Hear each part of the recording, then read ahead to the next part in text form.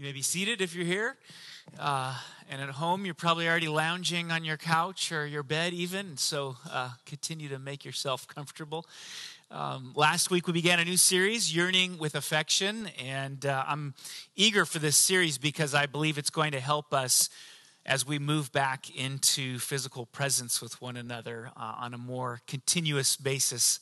Glad for it. There's some great lessons in the life of the Apostle Paul. And we got into it last week talking a little bit about identity and how our identities are formed. And there's this remarkable thing. We know that we are a thing. We have this incredible gift of self-awareness, which is very unique in the created world.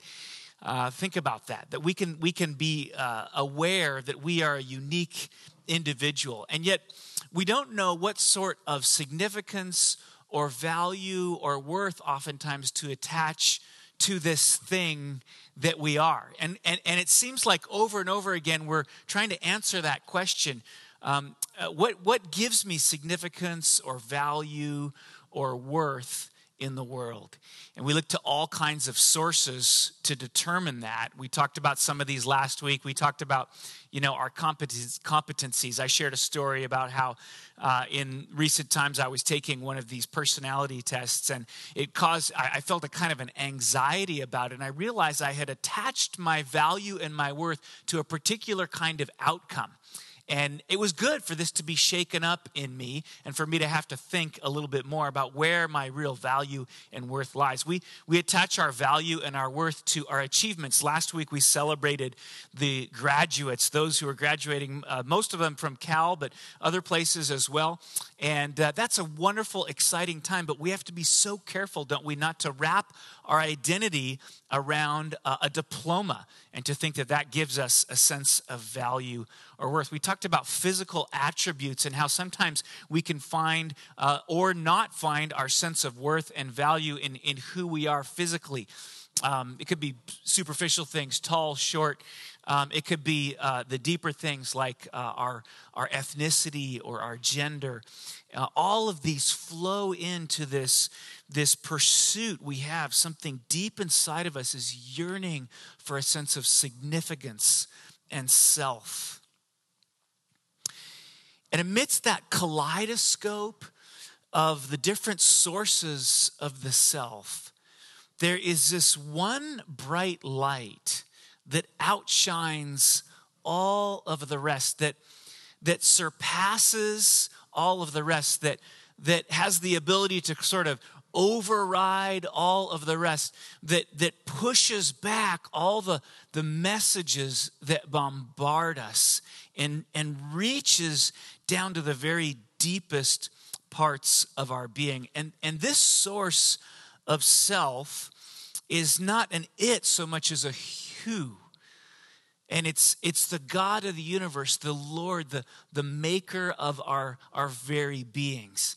And what we discover that even though all of those different sources of the self are important in their way, and it's valuable for us to understand them, to dig deep and have a nuanced sense of how we've become who we've become and what makes us unique. The deepest thing, the most important longing that we're seeking to have answered is to have someone who has the insight and the authority to affirm us in a way that nothing else can. And that's what we find in the Lord. So we turned over to this beautiful passage last week in the book of Ephesians, which is one of these remarkable identity formation passages. And we made our way through it. And in the beginning of Ephesians, we discovered that God views us as his chosen, adopted, beloved, redeemed, sealed children. This is a phrase we've been using actually since the beginning of this congregation. We are in Christ. If we're in Christ, we are God's chosen, adopted, beloved, redeemed, sealed children. That's more true of us, it turns out, than anything else. And so when we experience the bombardment of the various messages of the world that seek to define us this way or that way, my encouragement was for us to remember the identity that we've been given in Christ. And let me just make a statement for those of you who are maybe in kind of that space where you're seeking God. Maybe you haven't made a commitment to Jesus Christ. Maybe you're exploring the scriptures, but haven't felt like you really understood them. You're sort of in that space of journeying. When we talk about being in Christ, here's what we really mean. The journey with Jesus starts when we have an awareness, when we come to that place of awareness that we've fallen short of God's glory, that the reason the world is in such a mess is because human beings are sinful, and that we have failed to meet the mark of what God intended for us as humanity. That's a hard message for us to receive oftentimes, and even me just saying that might cause you to bristle a little bit.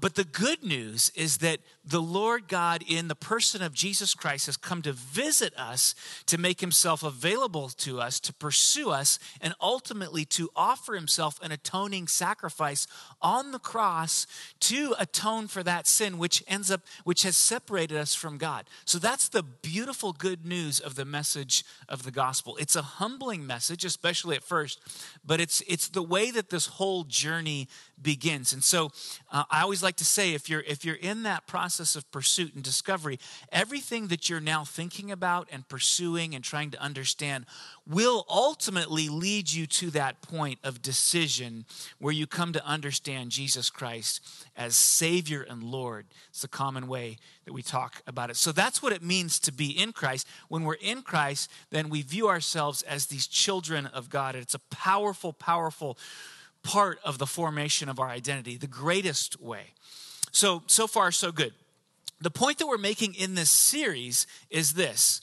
And the series is called Yearning with Affection. It's a phrase that comes from Philippians and the writings of Apostle Paul. The point that we're making in this series is that the church has a very unique role in that part of its job is to mirror to its members what God says about who we are. Part of the job of the church is to mirror to its members what God says about who we are in Christ. We can't be God to one another. We don't have the insight and the authority to be able to declare over one another in sort of an eternal way what our identities is. But we can mirror what God has said about us to one another. And we do that. We take that person-affirming posture in word and deed with one another. This is what Paul's doing, the Apostle Paul, when he yearns for his brothers and sisters with the affection of Christ Jesus. He yearns with the affection of Christ Jesus. And the question I want to explore today is how we might nurture, that's the key word. How would we nurture that same kind of heart for one another that Paul has, and that ultimately is traceable back to Jesus Christ and the heart that Christ has for us. This is going to be a really simple sermon. It's just 2 points.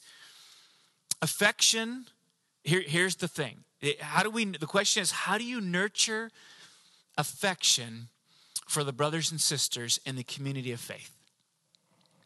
And one of the key ways, the secret that Paul seems to be sharing with us throughout the course of his writing in the New Testament, is that affection comes as we pray. So affection comes through prayer, and then I'm going to say, just to kind of drive this home with some application, and we'll get a little bit detailed in that, but prayer comes with intentionality. So affection comes with prayer, and prayer comes with intentionality. And this is so important as we begin to come back together. Our home group was meeting this last week, and I just had this tremendous joy of seeing people's faces and being able to interact, and I was longing and missing, and I was amazed at what that does to a person when we can be in the presence of one another. We're experiencing that a little bit here. In the coming weeks, we're going to experience that more and more as we open up and we're able to gather together and use our whole bodies to relate to one another and have community together. So this is such an important thing for us to grapple with. This important role that we have with one another in mirroring what God says about us to one another. And we nurture that with prayer. So affection comes with prayer. Would you open to 1 Thessalonians 1, verses 2 through 3? 1 Thessalonians 1, verses 2 through 3. As Paul's writing to the Thessalonians, he says this, and this is just by way of his introduction. He says, "We give thanks to God always for all of you, constantly mentioning you in our prayers, remembering before our God and Father your work of faith and labor of love and steadfastness of hope in our Lord Jesus Christ." If you have pulled out your Bible and you've got a pencil in your hand, underline the words always and all and constantly. We give thanks to God always for all of you, constantly mentioning you in our prayers, remembering before our God and Father your work of faith and the labor of love and steadfastness of hope in our Lord Jesus Christ. Always. Prayer always includes intercession for others. That's what Paul is saying. No one is left out in this intercession. It doesn't matter, if you're insignificant seemingly, or you're a lofty person, if you're strange or you're normal, if you're young or you're old, it doesn't matter. Nobody is left out. Paul says he prays for all of them. Everyone gets prayer. Isn't that a cool thing? Everyone gets prayer. Constantly. There is never a moment when the brothers and sisters don't need prayer. There's never a moment when we don't need prayer. And so part of the debt we owe to one another is to persevere in prayer for one another and not give up. I want to drive the point home a little bit further by reading a few other additional verses on this subject. And you find this in the beginning of most of Paul's letters. And just let this sort of wash over you as you think about the person of Paul and the affection with which he yearns for the people, the brothers and sisters that he's writing to. He says, "I thank my God in all my remembrance of you." This is in Philippians 1, 3 through 6. "Always in every prayer of mine for you all." You see these superlatives over and over again. "Making my prayer with joy." We learned that as we studied Philippians, that Paul's joy is the people around him because of your partnership in the gospel from the first day until now. And I am sure of this, that he who began a good work in you will bring it to completion at the day of Jesus Christ. He's so excited about what God is continuing to do in their lives as he brings his work to completion. Colossians 1, 3 through 5. "We always thank God, the Father of our Lord Jesus Christ, when we pray for you, since we heard of your faith in Christ Jesus and of the love that you have for all the saints because of the hope laid up for you in heaven. Of this you have heard before in the word of the truth, the gospel." 2 Thessalonians 1. Verse 3, "We ought always to give thanks to God for you, brothers and sisters, as is right, because your faith is growing abundantly." And this verse, this phrase, "and the love of every one of you for one another is increasing." That's exactly what we want to see in this coming season. "And the love for every one of you for one another is increasing. Therefore, we ourselves boast about you in the churches of God for your steadfastness and faith in all your persecutions and in the afflictions that you are enduring." And then one more. 2 Thessalonians 1, verses 11 through 12.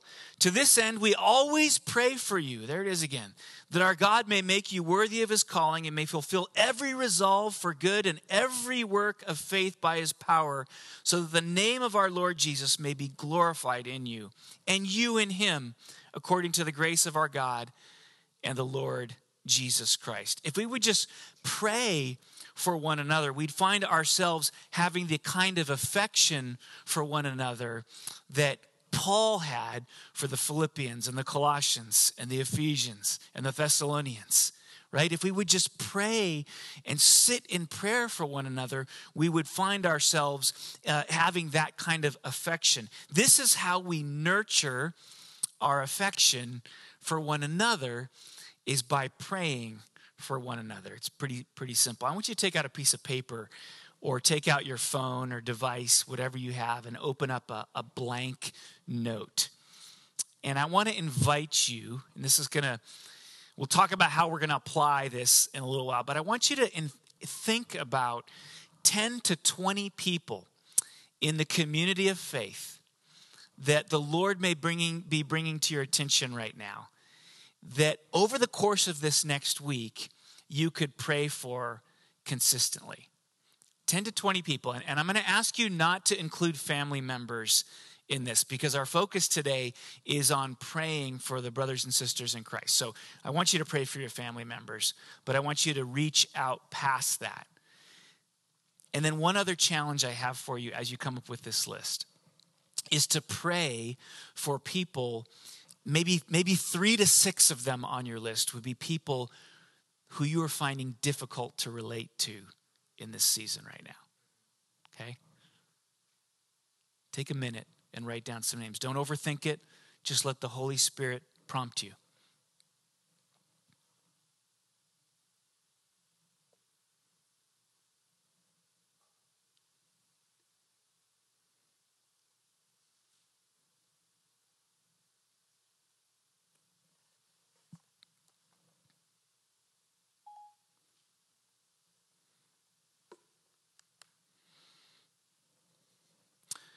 Okay.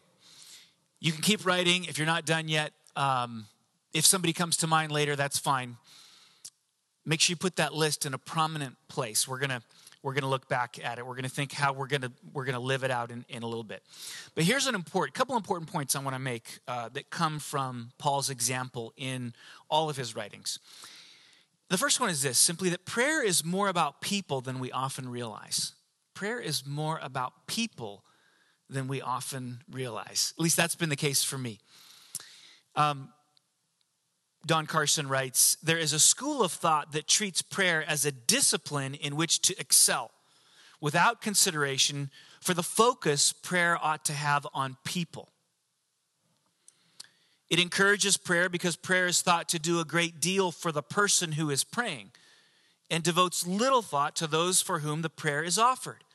Or it encourages meditative, contemplative, worshipful prayer on the ground that prayer is rightly directed to God. However, this thinking does not consider our attitude toward people or think through the place of intercession for others. So he's not saying that those types of prayer that are more individualistic and vertical are wrong. He's just saying that in the example of Paul, we have a balance of both of those. He goes on to say, one of the remarkable characteristics of Paul's prayers is the large portion of space devoted to praying for others. Of course, one can find Paul offering simple praise to God and imagine Paul praying for himself. One could look further afield, the Psalms perhaps, and observe the considerable space given there to praise and to requests that serve the interests in part of the one who is praying. But Paul's prayers are outstanding for the large part of intercession for others and thanksgiving for others that play in them. I couldn't find out how many people Paul mentions in his writings, but the number is extraordinary. The number of people that Paul, I know at the end of the book of Romans, for example, there's at least 30 names that are mentioned. These are people who are partnering with Paul in ministry. And when he's saying, I'm praying for all of you, he's praying for all of these people on a regular basis. He's constantly praying for them. And so when you get to a book like Philippians that just drips with this kind of affection, this love, he can't wait to be together with them. It comes out of this long, prayerful posture he has towards them. So prayer is more about people than we might have realized, and everyone is called to prayer. One of the things that I marvel about Paul, that I find so inspiring about Paul, is this affection that he has for the people that he writes to. And this series really grows out. The genesis of this series is that I was reading in the book of Philippians, and I was blown away by, as I say, how Paul's words just sort of drip with this affection, this love for the people that he's writing to. And then I went over to the book of First Thessalonians, and I saw the same thing. And I started skipping through, and over again, I just seeing Paul. And here's the thing about Paul. We always think about Paul, the apostle, as a very strategic and kind of task-oriented guy. I mean, those of you who've read the New Testament, have you sort of come up with that conclusion that Paul is probably one of these really intense guys who was always on the go, always achieving the next task, always accomplishing the next thing? I mean, if you think about Paul in today's terms, he probably would have been, some sort of ruthless businessman if he didn't have a relationship with the Lord. In fact, he was that before he came to know Jesus. He was a ruthless Pharisee who was chasing people down who were giving themselves to Jesus Christ and putting them out of business or even taking their lives. So when you think about these letters in which he's dripping with this kind of affection, you have to realize the transformation that the Lord has brought in his life and his heart. And so you might be sitting here or maybe at home and you might be thinking, well, I'm not the kind of person to love in that way. And the reality is that none of us can in our own strength. What we need is to encounter Jesus Christ. Paul says he yearns with them, not with the affection of Paul the apostle, but the affection of Jesus Christ. He yearns for them with the affection of Jesus Christ. So don't think that you can't do this. You just need to find the way, which leads to our second point. Prayer comes with an intentionality. I wish I knew how Paul always prayed, how he prayed for everybody all the time, and how he was consistent in this day in and day out. My guess is that he tended to live in a pretty tight-knit community. He had partners in the gospel who were with him day and night. And, given the signs that we have of how the early church functioned, probably they had a regular rhythm, either getting up in the morning and praying together, or in the evening they would spend time praying together. Whatever the case is, in order for Paul to be saying what he's saying, he must have spent a tremendous amount of time praying for people, because he had a huge list of people that he was praying for. And he says over and over again, I always pray for you. So he must have spent a tremendous amount of time in prayer. And if he did pray in that way, like I'm suggesting, then he probably would have stumbled across a simple way to overcome some of the barriers that we encounter when we set out to pray for the people around us. And in the same book that I quoted from Don Carson, he mentions 2 prayer impediments. And if we can overcome these, then I think we'll move a long way into increasing the extent to which we're praying for one another. And that's going to have transformational impact on our community together. So the two impediments are this. First of all, lack of a plan. And second of all, lack of focus. And I know, I always feel this gets into the area of sort of pedantic, talking through the mechanics of how we do this. Every now and then we have to spend a little bit of time grappling through, what does our prayer life actually look like? How are we going to be faithful, constant, to pray for the people around us? So you've got your list in hand, and I want you to think through with me how you might overcome some of the common barriers, the lack of planning, the lack of focus. Without a plan, we typically don't drift into prayer, right? It requires some intentionality on our parts. And my opinion on this whole intentionality thing is that it's very unique to our own kind of personality type and the rhythms of our lives.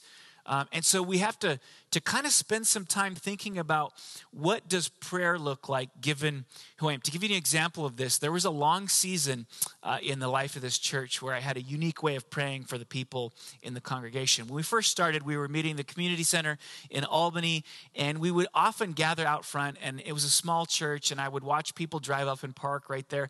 And I've always been kind of a car guy, so I just, without trying, would remember which kind of car everybody would have in the whole church for the most part. And so then I'd be out on my bike, biking around, and every time I would see a car that matched the car of somebody I knew in the church, I would pray for that person.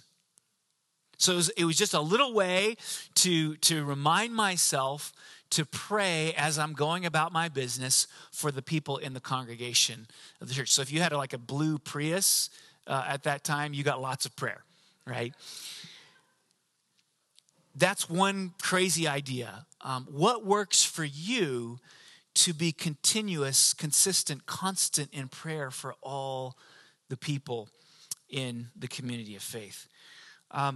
Lack of focus is the other one. I was sitting on Friday, my Sabbath, on the patio, and my dog was there, and I'm watching the dog. The sun is coming out. It's starting to warm up the concrete, and the dog is just sprawled on the patio there, and she's looking at me, and then her eyelids start to droop a little bit, and then she actually starts to bob her head kind of around like this, and then, boom, she's out. How many of you had the experience when you set out to pray of just doing exactly that, right? You begin to pray, and then your head starts to bob, your eyelids start to rest, and you're out. And so what can we do to keep focus in prayer? What can we do to keep focus in prayer? I think Paul has probably one of the greatest solutions. If, in fact, he was praying with others, which I assume he was doing, then that is one of the best ways for us to keep focus in prayer. And if this is a real struggle for you, then maybe the best thing that you can do is simply acknowledge it. I have a hard time praying alone. I need to find somebody to pray with on a regular basis. And so grab an Emmaus partner. Grab somebody in your home group. And now we've sort of opened up the door, to being able to jump on Zoom together. We have some groups that have been praying over Zoom, and it's wonderful. And, you could take 15 minutes in the morning just when you get up, meet with a friend, and pray for 15 or 20 minutes together before you launch into your day. Pray for the people on your list. And you'll have that accountability. And so you'll have a plan, and you'll have focus. Because you'll be together with others. So people, this is the great strategy for increasing your prayer, is to pray with people. But if you are praying individually, and my guess is that most of our lives involve both corporate prayer and individual prayer. Mine does. Yours probably does. It seems to be what God has for us. Jesus went off and prayed by himself. And so we see this rhythm of corporate and individual prayer. And what you discover is, that if you pray out loud, even if you're by yourself, it may be a little awkward at first, then you'll have an easier time staying focused on prayer. So for some of you, that might be a simple tool for you. Jody and I are loving, I talk about our long walks all the time. We go on these long walks, and part of those walks involves praying out loud together. We'll be walking down Solano Avenue, and people don't know. We'll just stop for a second while we're walking past somebody, so we'll totally freak them out. And then we just keep praying together. The thing that has been important to me is writing out my prayers oftentimes. And so many of you have a prayer journal. Again, this is the mechanics, but we got to deal with the mechanics sometimes and just be reminded of how important these things are. Get a prayer journal, write down a list, pray, write out your prayers. You won't fall asleep as easily if you're writing out your prayers. And then lastly, fast and pray. Fast and pray. Throughout the life of this congregation, this has probably been the most impactful thing for me as I pray for our church. It used to be that I pray and fast each Wednesday. And I'm not even a great faster. My wife will tell you it took years for me to get to the point where I wouldn't become very irritable at the end of the day by fasting. And so, it's something I've had to really work at. And I don't even fast that long. I usually break my fast by dinner time. So once maybe the sun goes down or when dinner happens, I'll break my fast. Once in a while, I'll fast all the way to the next day. But I'll tell you, nothing has transformed my prayer life like fasting for the church, for the community of faith, for my own spiritual growth once a week. And so I'm telling you right now that I am going to recommit myself, because during the pandemic and over the course of this last months where it's been so challenging and my schedule, my life has been turned upside down so many times, I've gotten out of the habit and I'm really missing it. So I want to invite you, some of you may be prompted by the Holy Spirit to join me in this, to fast with me on Wednesdays and to pray, in particular this week for this community of faith, to pray for individual people. And I love what happens. I keep a little yellow pad next to me, and the hunger pangs come frequently throughout the day. And every time they do, it's like a little bell going off. It's a reminder to pray. And I'll write down on that pad of paper the names of people that I'm lifting up in prayer. And throughout the course of the day, that list grows and grows and grows. Those situations that I'm involved in where it just feels like we've come to maybe a person is struggling with something that just seems so impossible, and I love them and I want to help them, but I don't know what to do. I don't have the skill or the capacity in my own strength to fix their life, to engage in the brokenness that they're experiencing. And so finally, I go to God and I say, Lord, I can't do this, but you can. And I'm praying and I'm fasting for you to move in this person's life. To hear their cries, which are my cries too. I'm longing for transformation in there. I'm longing for transformation in my life. That's always part of the journey too. But I'm longing for this other person. Lord, would you meet them in their brokenness, in their pain, in their suffering? And one of the most hopeful and beautiful things about fasting and praying is at the end of the day, I have this sense in which I have taken those burdens and taken them off of my narrow little shoulders and laying them on the broad shoulders of Jesus Christ, who can carry these things that I can't carry. You know, I honestly tell you, that has kept me in ministry throughout the years. Because if you don't do something like that as you're praying with people, what happens is either you get overwhelmed by people's struggles and your survival mechanism is to close off your heart, right? That's the only way you can survive. You get overwhelmed. And then you stop loving. You stop having that affection because it's too much for you. You can't handle it. So the call for us is just like Jesus, to enter into the brokenness and the pain and the suffering and the loss, to enter in, but God knows we can't hold all of that. So then we give it to him in prayer. See, that's the journey. And what happens through the course of that, such a beautiful thing. I love our home group. We've got this WhatsApp, group, and the prayers flow in our home group, and people are just saying, pray for me and this and that. And we're digging in, we're praying, you could just feel when we're together and somebody is expressing something that's really hard in their lives. You guys heard the story of Emma. And her journey last week. We've been praying with Emma. We've been praying with each other. We've all got brokenness. We've all got pain. We've all got suffering. And we pray. And guess what happens through the time of prayer is the affection that we have for one another begins to grow and deepen. And then there'll be those moments when, we show up at home group and this thing that we've been praying for, suddenly God has moved in a spectacular way, and we share with the rest of the group how God has moved. And because we've all been invested in this thing together, there's this joy that just spontaneously erupts on the faces of the community of people around us. And guess what? In that moment, what we're seeing reflected, mirrored in the faces of the brothers and sisters in Christ is the affection of Jesus Christ, right? It's the affirmation of the Lord. Right there, mirrored in the faces of the community of faith. And we know in that moment that we have significance in Christ. That we have worth, that we have value in Christ. And then we stop looking in all these other places where we try to find and meet those needs and always coming up short. See, this is what's at stake when we say, let's pray for our brothers and sisters.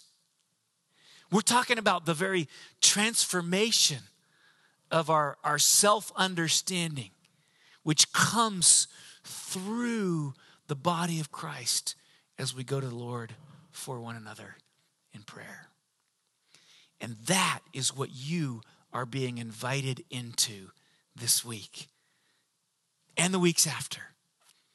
perhaps on a new level, to be praying for one another.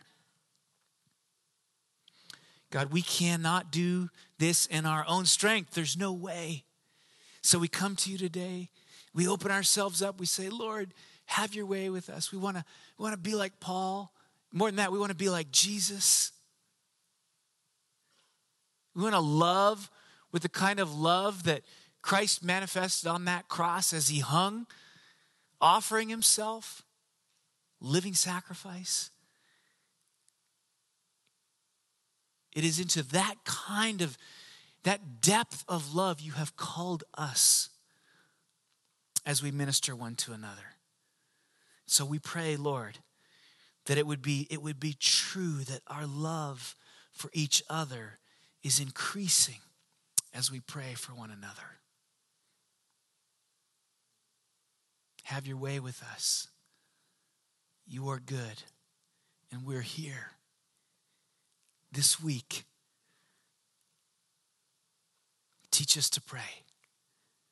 We ask in Jesus' name.